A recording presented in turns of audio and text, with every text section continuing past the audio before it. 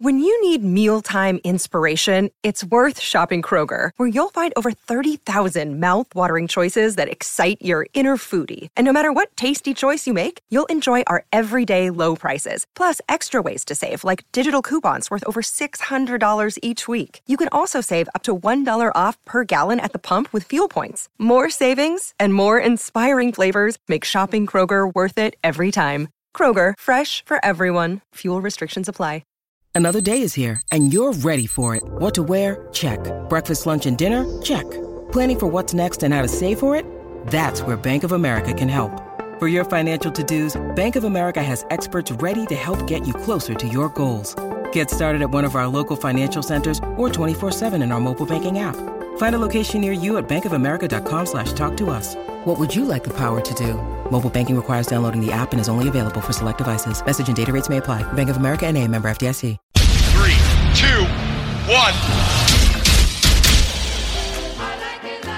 When I'm working out, I love to listen to your podcast. Whenever you say something, other people react to it. Taking my breath away, Aaron. Vern Lundquist joins me. Hall of Famer Jim Calhoun, NASCAR icon Dale Earnhardt Jr. Kirk Herbstreit is on the phone. Here we go. It is Thursday, March 4th, 2021, people. And if it sounds like I got an extra pep in my step, it's because I do. It is that time of year. It is my favorite time of year. And I don't think it was until I started preparing for this show that it struck me, we are entering the final weekend of the college hoop season.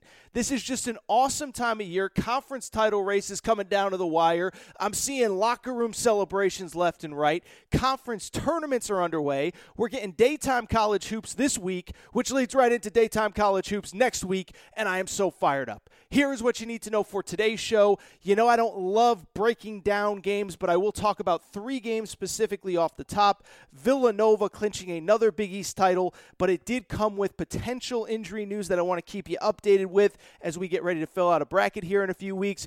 UConn, I think they are officially off the bubble. 3rd straight win. Excited for my Huskies, the present and the future with UConn. And finally, Oregon. There's a little bit of a love-hate relationship with me and Oregon fans, but they win and are in position to win another Pac-12 title. From there, here is the rest of the show. So we're going to open with those 3 games, about 6, 7, 8 minutes, hopefully not much more, a couple minutes per game.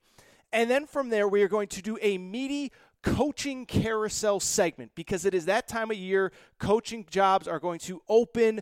Guys are going to change gigs, and I want you to be prepared. I want you to sound like the smartest guy at the water cooler. If anyone even uses a water cooler, I don't even know if you're allowed to go into the office. We'll talk about some interesting news out of Arizona, where I actually believe Sean Miller, his time might be ticking at Arizona. Archie Miller, we talked about last episode, a little bit of an update there.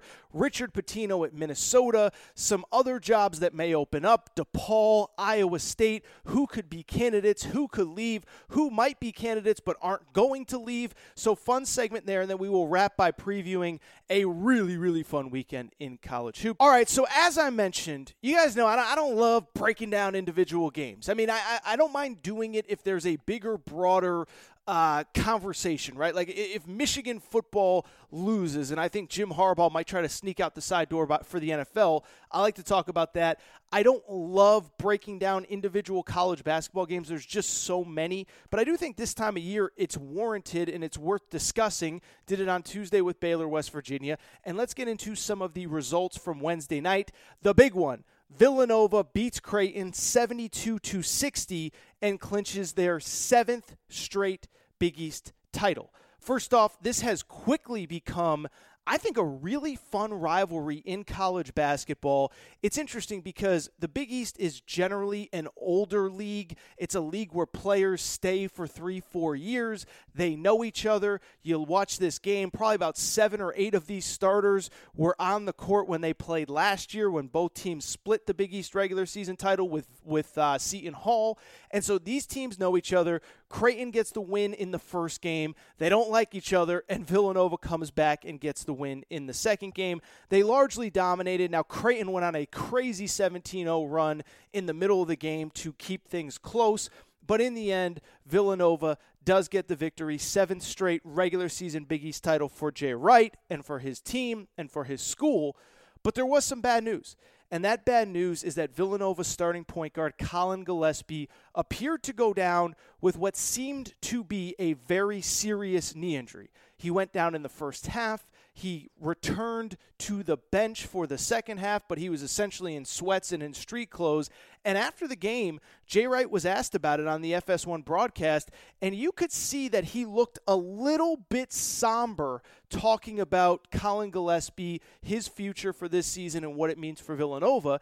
And what I would say is what it means is if he doesn't come back, I think you need to plan Villanova in your brackets accordingly. I'll be perfectly honest. I didn't totally love Villanova going into the NCAA tournament, which is ironic because I picked them to make the Final Four in the preseason. I picked them to play Gonzaga for the national championship. But the more I watch Villanova, this is a team that, with credit to them, I'm not trying to tear them down for any Villanova fan that might be listening, but this was a team that I wasn't crazy about even before this injury. They have lost, this is kind of an incredible stat, they've lost twice this year as a double-digit favorite. They've lost outright. According to my buddies in Vegas, they say if you're a double-digit favorite, you at the very least win about 90% of the time. Villanova has lost twice as a double-digit favorite this year at St. John's and at Butler. And so I bring it up because when I look at Villanova, they weren't a team that I felt like was, even though they were going to get a 2-seed or a 3-seed or whatever, they didn't strike me as like, oh my God, they're going to blow through the bracket. I thought they needed the right matchups. I think they're a very fundamentally sound team, but I don't think they're like a super talented team that can overwhelm you with talent like the teams we always talk about, Baylor, Gonzaga, etc. And so now with this injury, you got to monitor it. I'll keep you updated, but if you see Villanova in that bracket, make sure to keep updated because I don't think this kid is going to play. It did not look good. Congratulations to Villanova on, another Big East title, but it obviously came with a caveat and obviously a frustrating night even as they beat an emerging rival. As far as Creighton, I don't want to spend too much time on it, but I'll just say very simply this. One, they dealt with some off-the-court drama this week. I'm not going to talk about it. You can read about it if you want. The coach said something stupid in the locker room. The players, understandably, were not very happy, but the coach apologized. The players accepted that apology. They moved on, so I am ready to move on. But what I would just say about Creighton is sometimes, let me put it this way. Bill Parcells once said that you are what your record says you are. And I do think in college basketball sometimes teams kind of tell you who they are, and it's up to you whether to decide to listen or not. Let me give you an example. This year, the Tennessee Vols, preseason top 10 team, preseason SEC favorite, love Rick Barnes. But if you watch them closely, you saw probably about the middle of January, there might be something not that right about this team. And eventually, at a certain point, Tennessee kept losing games that they shouldn't, kept playing bad teams closer than they should. They'd get a 15-point lead. It'd be down to 2. They'd win by 1. They'd lose by 4, whatever. And I bring it up because at a certain point, Tennessee told you, we're not who you thought we were, and you need to move off of us. Go find somebody else in the SEC. Go start following Alabama or Arkansas or LSU because those are the teams that are real threats in the SEC. And so I bring it up because that is how I feel about Creighton in the Big East. This was a team that came in with real Final Four hype. As I just said a minute ago, they were a team that won the Big East regular season title last year, preseason top 15 team, and they've just been up and down all year. And I think at this point they've told us this is who we are. We're 17-7 overall. We're 13-6 in the Big East. We have really good wins, including against this Villanova team earlier in the season, but we're also really inconsistent. We lose bad games to bad teams. We lost to Marquette at home. We lost to Providence at home. We lost to Georgetown at home. We lost to Butler on the road. And so you're talking about the bottom half of the Big East, the bottom 5 teams in the Big East. They have lost to 4 of them, 3 of them at home. And so Creighton's going to be one of those teams you see in your bracket. They have incredible talent, but if they have not put it together, if they have not put together a 6, 7, 8 game stretch where you just say, okay, this team is really good, I don't think it's happening. They will get into the NCAA tournament, I would guess, is probably like a 5, 6 seed, but I do not love them going forward. Let's stay in the Big East really quick, and let's give a quick shout-out to my UConn Huskies. Not a ton to break down here. I'm not going to spend too much time on it, but UConn was a team. They have gone through about as much as anybody in college basketball this year. UConn, 3 separate COVID shutdowns. One of them, by the way, there were no positive tests. There was a ref that tested positive. UConn had to shut down. Then on top of that, their best player, James Bouknight, who is going to be a lottery pick, he went down with an injury. And so UConn went from, I think college hoops junkies like me knew how good they could be this year. They get all the way into the top 25. James Bouknight gets hurt. They sputter without him. He comes back a few weeks ago, and they're finally just starting to play up to their capabilities as they do beat Seton Hall at Seton Hall. Because of it, UConn clinches the number 3 seed at the Big East tournament next week. But more importantly, they have won 3 games down the stretch here that they have absolutely needed to win. They have now won 5 out of 6. 4 out of 5 since James Bouknight came back, and they are a team that probably about a week, 10 days ago, they were on the bubble. I think they're comfortably off the bubble, but you talk about an 8-9 seed that you do not want to see. UConn is absolutely one of them. They are a team that is playing really well, and what has impressed me is when their best player, again, his name is James Bouknight, when he went out with injury, other guys had to step up, and now what you're seeing is a more complete team in UConn, as a couple guys have really, really upped their games. They have a freshman big man named Adama Sanogo, who just played his best game on Wednesday night in the win against Seton Hall. Tyrese Martin is a wing who has played really well. And R.J. Cole, a transfer from Howard, I believe. Howard or Hampton. I get those two schools confused all the time. They are all playing well, and that's why I'm really excited about UConn, because they have a bunch of guys that are playing really, really, really well right now on top of their star player, James Bouknight. Early in the season, they were counting on him to do everything. Now they have other guys stepping up playing well. I should give a shout-out to Isaiah Whaley, a senior who played well as well. And what I would also say about UConn really quick, I'm really excited about the future. Because, as I said, this James Bouknight kid is going to leave after this season, go to the NBA, but there are now other players on this roster that are comfortable in their roles, comfortable producing in Big East games. So R.J. Cole is going to be back next year. I think he's going to be a really good player.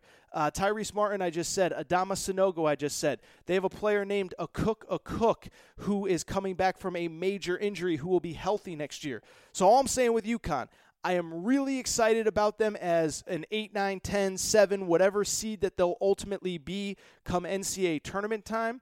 But I think I'm equally excited about the fact that most of this team, I don't want to say most, but a good percentage of this team should be back next season. And I really do believe that the future is bright for this program. I've talked about it pretty much since Dan Hurley's been hired, but I think the future is really, really bright for this program. Finally, I mentioned UConn, all their COVID pauses, start, stops, all that stuff. If there's one team that has dealt with maybe even more than UConn, it is Oregon. And so I want to give a quick shout out to Oregon. Oregon fans don't like me because last season I picked them to finish pretty far down the Pac-12 standings. They were awesome. But they don't like me because I don't think, I'm sorry, I don't think their coach Dana Altman, I think he's really good. I don't think he's Red Auerbach or Phil Jackson or anything. But they beat UCLA. They are now 13-4 and are in position to win the Pac-12 regular season title for a second straight time if they win on Saturday at their rival Oregon State. But I just want to give this team a little bit of credit because, like I said, there are a few teams that had more COVID issues than UConn. I just mentioned that a minute ago, but Oregon might be one of them. They shut down for 3 weeks, missed a bunch of games. They come back for one game and then had to immediately go on pause again. They lose coming out of that pause at Washington State. And since then, they've basically been unstoppable. They've won 9 of 10. They had injuries. A player named Will Richardson, who is a guard, has also come back from injury. And so I look at this Oregon team, and I'm just telling you guys heard it on Wednesday night show, Wednesday morning show. And what did I tell you? I said, these are the 4 teams that can make a deep run that aren't going to be number 1 seeds. Arkansas, Oklahoma State, Florida State, and who was the other one? It was West Virginia. Well, add Oregon to that list because Oregon is a team. They're going to be a 4 or 5 seed. I think there's no doubt in my mind that they are a top 20 to 25 team right now. They beat Arizona and UCLA back-to-back. They also beat Colorado the other day. Colorado, by the way, is a really good team trending in the right direction. So, yeah, big wins on Wednesday night for UConn, for Villanova, and for Oregon. Loaded weekend, which I will talk about at the end of the show. But like I said, man, it is just a fun time of year. So much college hoops going on with so much to come here over the next couple days. All right, let's transition out of Wednesday to kind of a bigger picture topic, and it's something that I promised you I would hit on, and that is the college basketball coaching carousel. Talked a little bit about Boston College when it opened up a few weeks ago. Talked a little bit about Archie Miller and Indiana the other day. But as these conference tournaments come to an end, as the NCAA tournament starts to unfold, we're going to see some movement on this college basketball coaching carousel. And I don't know how many jobs will open up because of all the COVID stuff, but I'm guessing more than you expect. And on top of that, more jobs will, of course, open up when other ones get filled. And so I do want to talk coaching carousel, and I want to start with a story that has kind of emerged out of nowhere, but is very quickly picking up steam. And that is what's going on with Sean Miller at Arizona. And if this was simply about, the FBI's been investigating him, who knows if he'll keep his job, I wouldn't be talking about it. But that is not why I'm talking about Sean Miller today. Instead, I am talking about him because I am hearing whispers, and there are growing whispers in the college basketball community. Sean Miller might be out this offseason, and he might be out very soon. Keep in mind, the NCAA investigation is still underway with the FBI probe and all that stuff. Arizona is not in line to play in the postseason. They had that self-imposed tournament ban, so their season is done. And because of it, there are meetings going on in the coming weeks about Sean Miller's future at Arizona, and what I'm hearing, it's not good. And to kind of give you the full background, what I actually want to do is make a little bit of an analogy to what happened in football season. And if you remember in football, maybe you heard, Michigan didn't do too well this season on the football field. Jim Harbaugh, his contract became a constant source of speculation over the 2 or 3 weeks after Michigan's season ended. And the reason that his contract was under such speculation was because of the fact that he only had 1 year remaining on his contract. In Jim Harbaugh's case, he was working on an extension in the offseason. It didn't happen because of COVID. Out of respect to the school, he didn't sign a big, fat extension when a lot of people were, of course, so much struggling across the country. But then the season happened, he stunk, and him and Michigan were basically in a no-win situation. Michigan didn't want to sign him to a big long-term extension, and they certainly didn't want to pay him the money that he was getting at the time. Never forget, Jim Harbaugh has been making Dabo and Nick Saban money without the Dabo and Nick Saban results. And so eventually what came to the two sides had to come to a conclusion and figure things out. They couldn't let Jim Harbaugh come back on his final year of his contract, and the reason why, for people who don't know, it's because it's basically impossible to recruit on a one-year contract. Kids are not going to sign up to play for you if they don't know that you're going to be there the following year or the year after that. Certainly as Sean Miller gets set to recruit high school juniors and Jim Harbaugh as well, they want to know that their coach is going to be there long-term. And so eventually, Jim Harbaugh and Michigan were able to come to a resolution. It was, I believe, a 3-4 year extension. The contract numbers went down as far as salary was concerned, and Michigan was able to keep Jim Harbaugh in the fold. Why do I bring that up? It is because Sean Miller is in a very identical situation at Arizona where he only has 1 year remaining on his contract, but the situation, of course, is a lot different. They are currently, as I said, under that major NCAA investigation. It may take up to another year until the NCAA actually figures things out. And you know where I stand on this one. The NCAA should really get things going here because these schools and these kids and even these coaches deserve to have some answers. But it has put Arizona and Sean Miller in a very interesting place. Sean Miller, again, 1 year left on his contract. The school doesn't want to give him a long-term extension because, one, the results have not been there the last 2 or 3 years. Two, he may be in major trouble with the NCAA. And so Arizona's in an impossible situation. Sean Miller's in a situation where he's basically like, I ain't coming back if it's for one more season without a long-term extension or some kind of extension because I'm not going to be able to recruit. And so over the coming days, Arizona and Sean Miller are going to meet behind the scenes and try and figure things out and see what the future future holds for the two sides. And what I'm being told is there's a very good chance that Arizona is going to tell Sean Miller, we're not giving you any more money. We're not giving you any more years on this contract, and you can either coach it out or we can come to some sort of resolution and get you out of here.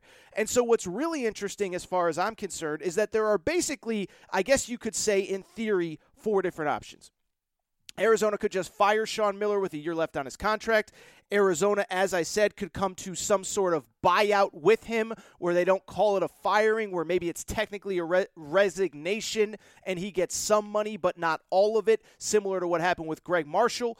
They could sign him, of course, to a long-term extension or any type of extension that gives him a little bit more time. And, of course, they could also just, in theory, let him coach out this one-year deal on his contract. I don't see the last one happening. I don't see Sean Miller coming back for one more season without some kind of clarification that he can give to high school recruits in the 2022 class or transfers that he is going to be speaking with over the course of this offseason. And so really, Arizona and Sean Miller are in a situation where they either got to figure out some sort of extension or they have to come to some sort of buyout agreement because I don't see the one-year deal working. What's interesting to me, though, is a couple things. First of all, let me just say what I would do. What I would do is give Sean Miller a short extension, okay? Say, we're going to give you the benefit of the doubt, and we're going to believe everything that you're saying about your situation that has happened at Arizona. We're going to let the NCAA play things out and determine what you did and did not do. I think this makes sense for a number of different reasons. First of all, this is actually what Will Wade did at LSU. He took a short contract. He actually amended his current contract when this whole situation went down, and he basically put a clause in the contract that said if his school is found guilty of level 1, level 2 NCAA violations, that he could be fired without cause. If I was Arizona, I would go to Sean Miller and say, look, here's the deal. We'll give you 2 more years. You can recruit into the future, but you get busted for this NCAA stuff, we're firing you without cause. You don't get a single dime, and see what he does from there. To me, firing him right now or not bringing him back makes absolutely no sense. And let me tell you why. First off, you've stood by him forever. Never forget, this FBI stuff started in 2017 is when this FBI stuff started. You've had his back since then. You've paid him millions of dollars since then, and you've paid millions in legal fees to fight the NCAA. If you've stood by Sean Miller this long, why are you going to get rid of him? Especially, I would add, in this offseason for 2 different reasons. 3 reasons, really. One, you'll have to pay him something, and in a pandemic, it doesn't make sense. You're paying Kevin Sumlin a massive buyout, the former football coach who got fired this offseason. And on top of that, Arizona has a really good team coming back. I think I talked about it on the podcast a few days ago. They have one senior who said he's not coming back, who was a role player who barely played. His name was Ira Lee. Other than that, literally everyone on the roster could come back. They don't have any high-level prospects in terms of the NBA. Most of their players are foreign and have already kind of told the coaching staff that they plan on coming back. And so you have a chance to be really good. Remember, Arizona went 17-9 this year, 11-9 in the Pac-12.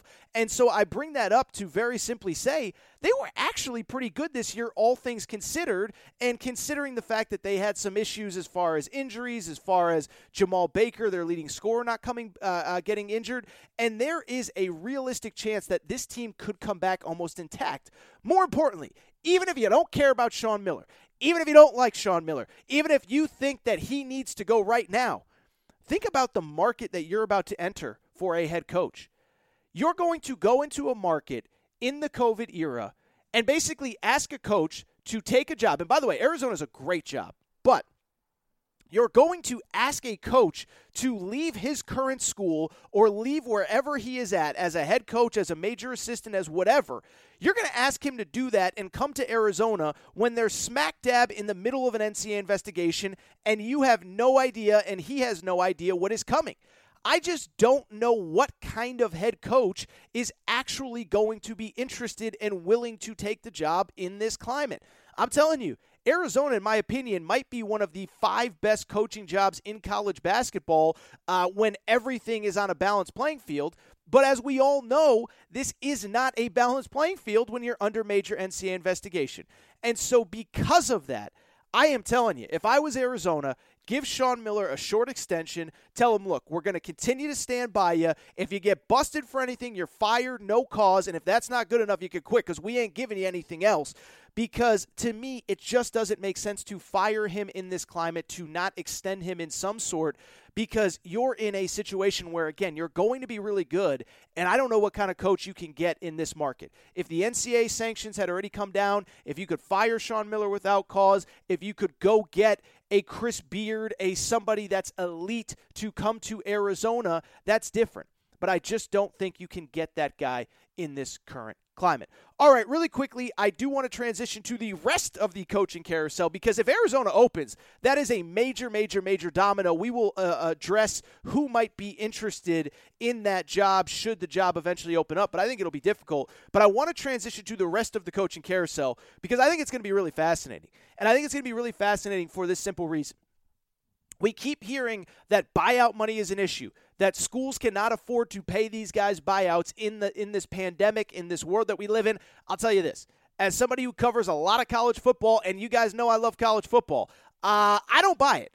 If a school stinks, and if a athletic department is frustrated with their players or with their current coach, I'm just telling you right now, point blank, that is not going to stop them from raising the funds necessary to get the guy out that they don't believe is the coach and get the guy in that they believe is the next head coach. So to me, I understand all this buyout stuff, and I understand athletic departments don't want to pay a buyout if they don't have to. I don't know that I believe that a buyout will stop a school from making a move on a guy that they believe is the wrong guy for their program. And as we saw in football, you can raise that money. One booster can write a check, and they can get everything figured out from there. Listen, if Texas could pay $20+ million to get rid of Tom Herman, if Gus Malzahn could get paid $20+ million to go away, if Will Muschamp could get paid $10+ million, these schools can find the money. Let's start with the one that I mentioned on Monday's show, Archie Miller at Indiana. Listen, I don't want to oversell this thing. If you are like super into Archie Miller and what is going to happen next, I encourage you, go download Monday's podcast. I literally spent probably 15 minutes talking about it. I don't believe necessarily that Indiana wants to fire Archie Miller, but considering that they had another loss on Tuesday night, they are now 12-13 overall. They are going to miss the NCAA tournament for the fourth time. I would add Archie Miller, and I like Arch, but he is a guy that he's the first Indiana head coach ever that is going to have 4 straight losing seasons in the Big Ten to start his tenure. That's a really tough sell to bring back Archie Miller. Now, there are a few ways that he can help himself. He can help himself by beating Purdue. Incredibly, he is either 0-7 or 0-8 against Purdue since he got there. He can win a few games in the Big Ten tournament. He can figure out a way to get into the NCAA tournament because I really do believe that Indiana does want to keep him and doesn't want to pay a $10 million buyout. But at a certain point, you might ultimately have no choice, to be perfectly honest. So when I look at the Archie Miller deal, I just sit there and say, I am just not sure that Indiana wants to pay that money, but I am not sure that they can bring him back if he doesn't save something, do something to help himself over these next 2-3 weeks before Selection Sunday. Again, I talked about this at length on Monday's episode. Go find it. It's also on YouTube. I do want to get to some other schools. The first one that I want to hit on, Iowa State in the Big 12. And so, or actually, you know what? We'll get to Iowa State in a minute. I want to stay in the Big Ten and go from Indiana to Minnesota because I think Minnesota might be actually one of the most interesting situations in college basketball. Minnesota, a lot like Indiana, was a school where we thought that about 3 weeks ago they were headed for the NCAA tournament. Believe it or not, they were, until this week, the only team to beat Michigan this season. Yes, Minnesota was the only team to beat Michigan. They also beat Ohio State. They also beat Iowa. And we're like, this team's awesome. Well, guess what? Coming into Wednesday night, they were 13-11. They had lost their last 5, including to Nebraska and Northwestern, 2 of the worst teams in the conference. I think Richard Pitino's done. I think Richard Pitino is going to attempt to find another job to get out before they can fire him. But if they don't, it's going to be tough to justify bringing Richard Pitino back for another season at Minnesota. I bring it up. Sorry, I tripped over my own words there, but I would think it'd be tough to bring him back. Keep in mind, 2 of the last 3 seasons, they have been under 500. They have made the NCAA tournament just once, 1 NCAA tournament win, and they're just a program that has been flatlining since he took over. Incredibly, this is year 8 for Richard Pitino now, 2 NCAA tournaments. He was set to make it this year. I don't think he's going to make it. What's more interesting, however, is the list of candidates that Minnesota could potentially get. Let me just tell you right now, they are going to swing for the fences, and they are going to go with a name that many of you are very familiar with on the Aaron Torres Sports Podcast. They are going to go after Eric Musselman, the head coach at the University of Arkansas. And many of you are probably sitting there thinking, why would Muss ever want to go from where he's at in Arkansas to Minnesota? Well, 1, I don't think that he does. But 2, what I would say is, for people who do not know, Eric Musselman's dad was actually the head coach at Minnesota for 4 years in the 1970s. Eric Musselman spent a part of his childhood in Minnesota. And I will tell you, I was told, long before Eric Musselman got to Arkansas, that he really revered that Minnesota job. And I don't want to say he thought of it as Duke or North Carolina, but that he really loved that program. He loved his time in the city. Again, he was a young guy who grew up there, 6, 7, 8, 9, 10 years old, whatever it was, and he loves the city of Minnesota. Now, what I would also say, a lot has changed since then. And a lot has changed even since I heard this rumor about 3 or 4 years ago when he was at Nevada. Eric Musselman has gone to a Power 5 school. He is winning at an insane level. He is making as much money as Minnesota could possibly pay him. There is no dollar amount that Minnesota can offer Eric Musselman that Arkansas cannot match. I have never been to Arkansas, but I am told the facilities are as good as any in the country. The support is as good as any in the country. And I would also say on top of that, you guys know I love some SEC basketball.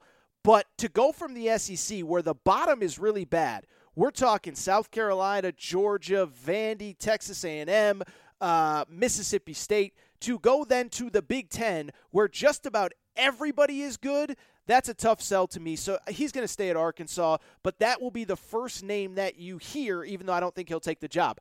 Ironically, the second name that you will probably hear is Brian Dutcher, who is the head coach at San Diego State. And why would Brian Dutcher be interested in the San Diego State coaching job? Well, how about this for a little historical twist? You know who replaced Eric Musselman's dad at Minnesota when Eric Musselman left? Brian Dutcher's dad, Jim Dutcher. And so, of course, it will be, again, a history repeating itself kind of deal. My speculation would be that Brian Dutcher would not be interested. If you've never met Brian Dutcher, 1, he's 61 years old. 2, he's been in San Diego since Steve Fisher got there, and he's like a SoCal bro. Like, I cannot see him bunkering down in the Minnesota winters after spending the last 25 years of his life in Southern California. His kids are in San Diego. I can't imagine that he leaves. So that's the deal with Minnesota. If those 2 pass, which I think they will, my guess would actually be 2 other Mountain West guys outside of Brian Dutcher. The first one would be Niko Medved. He is the head coach at Colorado State. Colorado State is playing well. They're actually playing as I'm recording here. They are trending to be an NCAA tournament team. Niko Medved rebuilt Furman. He's rebuilt Colorado State, and he is a native Minnesotan who actually went to the University of Minnesota. He is who I would guess would be their first call. On top of that, if Niko Medved says no, I suspect the second call would be Craig Smith, who is at Utah State. Utah State has made the last 2 NCAA tournaments. They actually won the Mountain West automatic bid, so they did qualify for the 2020 NCAA tournament that was never played. They're in position to get there again. Those guys are both young, dynamic rock stars. I think they would both do really well there. And if they don't get them, they're in trouble. I mentioned Iowa State. Let's get to Iowa State. This is the job that I feel like is the one I was talking about a minute ago from the perspective that, you can't pay a buyout in a pandemic. Iowa State will. I really, truly believe it. That's just my personal opinion. But this is a basketball mad school that has pride in their program, and their program is flatlined. Their current coach, Steve Prohm, has been there for 6 years. The first 2 years were really successful when he's had Fred Hoiberg's players, and it's been really bad ever since. They have missed the NCAA tournament. This will be year 4 of 6 that not only does Iowa State miss the NCAA tournament, but that in addition to missing the NCAA tournament, that they will have a losing record. This year is especially bad. They are currently 2-19, 0-16 in the Big 12. By the way, I don't know if I said that correctly. This will be this is year 6 for him. So year 3 of 4 that they not only missed the NCAA tournament, but also that they're going to finish with a losing record, 2-19. 0-16 in the Big 12, and I just don't think that the administration can justify bringing this guy back even in a pandemic. I believe they'll get the money. The name there to watch for would be another Mountain West coach, TJ Otzelberger, who is now at UNLV. TJ Otzelberger was Fred Hoiberg's lead assistant at Iowa State many years ago. He has ties to that program. The fan base loves him. The fan base ties him to the best years of the Fred Hoiberg era. I think he would be the first call. If not, I think the other guys I just mentioned, Nico Medved, Craig Smith would get a call, and Porter Moser at Loyola of Chicago, I also believe would get a call. Speaking of Loyola Chicago, let's go to DePaul really quick. Chicago. You like how I said that? Chicago. DePaul. They will be getting a new head coach this offseason. Their current coach, Dave Lato, does not have a contract buyout. He can go. They can fire him without paying him $1. He will be out. Their new AD, many of you know the name Dwayne Peavy, came from Kentucky. Dwayne Peavy, he wants to make his mark on this program. I'll tell you, I don't think he'll ultimately be the guy. But don't be surprised if Kenny Payne, the former Kentucky assistant coach, gets a call here. He is now with the New York Knicks. I have no idea if Kenny Payne is happy in the NBA, but if he's looking to get back into college, I think Dwayne Peavy, obviously there is a natural connection between him and Kenny Payne from their time at Kentucky. Loyola Chicago's Porter Moser would be the logical next guy to get that job potentially. He is, of course, in Chicago. I don't really know the layout of the city. I don't know if he'd have to move, but if he did it, would it be far? It'd be a Power 6 job. He would be the guy that I suspect they go after. And, by the way, one name to keep an eye on with DePaul. I've heard Bobby Hurley is trying to get out at Arizona State. Bobby Hurley, of course, is from the East Coast. He's got East Coast ties. Played at Duke, from New Jersey, and he has real beef with his AD. You can look it up, but there was an incident between a booster and Bobby Hurley's wife. The AD kind of took the booster's side. I'm not sharing any confidential information. That was public information that came out about 2 or 3 years ago. I've heard Bobby Hurley does not like it at Arizona State, and he's ready to get out. I think he's going to try to make a run at DePaul and also at Boston College. Boston College I talked about a few weeks ago. I would give Rick Pitino a call. I think they'd be in the top half of the ACC by year 2. The bottom of the ACC stinks. Miami, Georgia Tech, Clemson, whatever. I think Pitino could have Boston College in the top half of the ACC by year 2, but I suspect they'll go after Porter Moser at Loyola Chicago, John Becker at Vermont, guys like that. Last one I want to hit on is actually already open. It is the University of New Mexico. New Mexico is kind of a weird job because in the mid-major ranks, it's one of the better jobs in college basketball. In the Mountain West, which is probably one of the top-tier, quote-unquote, mid-major conferences, if you will, there's 3 jobs that everybody likes, thinks are the best in that league: UNLV, San Diego State, and New Mexico. But New Mexico's looking for a new head coach, and I kind of touched on a lot of the stuff with them earlier, but I do think this is a spot where Richard Pitino could try to sneak out the side door at Minnesota, land at New Mexico, get there before they can fire him at Minnesota. Also, in addition to that, an interesting name that has come up, Frank Martin at South Carolina. He actually, this is kind of crazy, he coached the current New Mexico AD. Frank Martin coached in high school, and so there's the obvious connection there. The question, of course, is can New Mexico actually pay Frank Martin enough money to warrant him taking that job? I don't think the answer is there, but there is kind of some speculation that Frank Martin might want out of South Carolina because he himself is a little bit on the hot seat there. I don't know that they would fire him necessarily, but he's on the hot seat, so maybe that's a landing spot for him. If not him, I do suspect Tim Miles, the former Nebraska coach who now works for Big Ten Network and a bunch of other places, would be a name at New Mexico. But that's a really, really, really good job, man. And I do think the right guy could win there pretty quickly. So, yeah, expect a busy couple weeks on this college basketball coaching carousel. And I do think it's going to be busier and more jobs are going to open up than people expect. As I said to lead the segment, I just go back to college football, and we heard all June, July, August, September that there was no way all these coaches were going to be fired, 0% chance. And then sure enough, college football carousel season hits. Gus Malzahn out. Tom Herman out, Will Muschamp, Kevin Sumlin, Lovie Smith out, and I do think it's going to be very similar across college basketball, so look out for all the stuff that I said. I'm sure all of those jobs won't open up, but again, Arizona, Indiana, Minnesota, all of those jobs are going to be interesting to watch. And then, of course, the dominoes that come with it, because, of course, when a school hires a coach, sometimes a sitting head coach, another school has to go ahead and replace him when he leaves.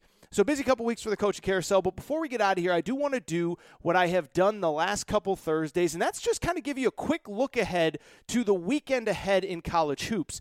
And the last weekend of the college hoops regular season is always great. This year is no exception, and this year is going to be extra good for a few different reasons. The first one is a lot of these conferences have actually redone their schedules to get extra games in. So on top of all the really good games we always get, we're getting extra games this week and this weekend across college basketball. So we'll break down individual games momentarily, but just as an example, Baylor actually still has 2 games left in the regular season as I record here late Wednesday into Thursday. So if you listen to this on Thursday, Baylor still has Oklahoma State at home on Thursday, and they still play again on Sunday against Texas Tech. Michigan and Michigan State are playing twice on this final regular season. So a lot of good games. And then on top of the extra extra games. We also have a couple conference tournaments that have tipped off. And on top of that, a couple conference tournaments have actually been moved up. So as it pertains to the college basketball weekend preview, let's start on Thursday, because you know what Thursday is, people? It is officially daytime college hoop season, baby. The best time of the year. They say it's Christmas. They say the Masters is a tradition unlike anything other. No. Daytime college hoop season is where it's at, and it starts on Thursday. How about this? 11 a.m. Eastern time. The Atlantic 10 Conference Tournament tips off. By technicality, 2 games were played on Wednesday, but the main bracket opens up Thursday. And I'll say this for the A10. A lot of really good teams, a lot of really interesting teams, a lot of teams that need wins to either get into the tournament, solidify their tournament berth, and it's just going to be a fun tournament. And so if you're in front of a TV, if you're working from home, many of you will not even hear this before the games tip off. But 11 a.m. Eastern time, Richmond tips off the A10 tournament. Richmond, of course, is the team that won at Rupp Arena. They beat Vandy. Solid team. They tip off at 11 a.m. Eastern, 8 a.m. Pacific. I'm actually going out to Vegas doing some work for VSiN this weekend, and I will be in the sports book probably about 8:30 watching that Richmond game. From there, we get Dayton, Rhode Island at about 10:30, 11 a.m. Eastern Pacific time, which would be about 12:30 in the afternoon. Whatever it is. I'm doing the math wrong, but it's about 2:30, the second game. The point I'm trying to make, we get daytime college hoops on Thursday, which leads into a loaded random Thursday slate. First of all, as I mentioned, Michigan and Michigan State will play twice on Thursday and then again on Sunday. So the first one is in Ann Arbor, and I think we all know what's at stake in this one. Michigan State trying to make this last-minute NCAA tournament run. They beat Ohio State. They beat Illinois. They beat Indiana on Tuesday night. Now they get another chance against Michigan. Of course, Michigan themselves is coming off just their second loss of the season. Obviously, I would lean Michigan there at home. I expect a nice bounce-back game from them, but Michigan State, to their credit, is playing pretty good basketball. Also, same time, 7 p.m. Eastern time, Oklahoma State, Baylor. What did I just say? And when I look at teams, and I talked about this on Wednesday's show, that could potentially make a run that are outside of that top tier, I do think Oklahoma State is it. They're playing really well. They've won 6 of 7. They swept Texas Tech. They're the last team, it's worth mentioning, they're the last team that beat Arkansas. Arkansas has basically been unbeatable over the last 2 or 3 weeks. They play at Baylor, and I'm just curious how Baylor responds after that emotional overtime win in Morgantown. Also on Thursday night, Texas and Oklahoma. Texas, of course, had that not awful, but disappointing loss to Texas Tech. They're just 2-2 in their last 4. Need to bounce back, need to get a win. They play an Oklahoma team that needs a win in their own right, who, of course, they lost on, what was it? Monday night. It was Monday night. They got swept by Oklahoma State over the last couple weeks. So Texas, Oklahoma on Thursday. And then, if you feel like staying up late, WCC Conference Tournament. What do you know about Portland? What do you know about Santa Clara? The WCC Conference Tournament tips off. First games are on Thursday night. The last tip will be after midnight Eastern. So we're getting 2 a.m. college hoop season, baby. WCC opens on Thursday. Friday, once again, all-day hoops. Don't hate it. Not going to complain. St. Bonaventure, the best team in the A-10. They will have their first A-10 conference tournament game. Also, the Missouri Valley tips off at noon Eastern time. Loyola of Chicago, the number 1 seed there. So get the channel changer ready or get the dual screens ready. At noon Eastern on Friday, we got double games, conference tournaments. It's awesome. Other than those conference tournaments, a little bit of a quiet day on Friday. And then Saturday, we get the traditional last day of the regular season. South Carolina, Kentucky tipped the day off early. Kentucky obviously trying to get any type of momentum going into the SEC tournament. Georgetown, UConn, we obviously talked about UConn a little bit earlier. They need this win to continue to solidify their NCAA tournament hopes. Oklahoma State will be back on the court against West Virginia. Talk about a way to end the season at Baylor, at West Virginia for Oklahoma State. Illinois, Ohio State, probably the best game of the afternoon. 2 top 10 teams, really fun, really exciting. Obviously, Ohio State has to get back on track. They have a couple losses coming into this one. Duke, North Carolina, not sure if you heard, pretty good rivalry. Both teams at this point in desperate need of a win. Duke, of course, coming off the loss to Georgia Tech. UNC coming off the loss to Syracuse. Sunday, by the way, I should mention a lot of makeup games as well. Florida, Tennessee, Wisconsin, Iowa should be a fun one. We get the second Michigan State game. And, oh, by the way, a little Texas Tech Baylor, little Mac McClung versus Jared Butler. Hope you have fun. Hope you enjoy. It's going to be a good one. All right, I've talked long enough. It's Thursday. I got to leave for Vegas first thing in the morning, so I am going to get out of here. But before I do, I want to thank you for listening to the Aaron Torres Sports Podcast. If you're not subscribed, now is the perfect time to do so. It is going to be a bananas march, a fun march, a march unlike anything we've ever done, and it is going to be a blast, so make sure that you are subscribed. Also, make sure to rate and review the show. Go ahead and give us a quick 5 stars. Let us know what you like, what you don't like, all that good stuff. Make sure you're following on social media at Aaron_Torres on Twitter, at Aaron Torres Pod on Instagram. I've said it before. I'll keep on saying it. Make sure you're following on the YouTube channel as well. All the good stuff from this show ends up on the YouTube channel. But that's really it. Fun show, busy show, a lot of coaching carousel stuff, a lot of Wednesday night college hoops, and what I'll say is this. I'm about to get out of here, but enjoy these next few weeks. I always argue the conference tournament times in many ways are even more fun than the start of the NCAA tournament. So enjoy your daytime hoops on Thursday. Enjoy your daytime hoops on Friday. That is all. I will be back on Monday to frankly preview the conference tournaments. But that's all for today's show. Shout out to Torrent Craig. Shout out to Rachel, who hates my voice.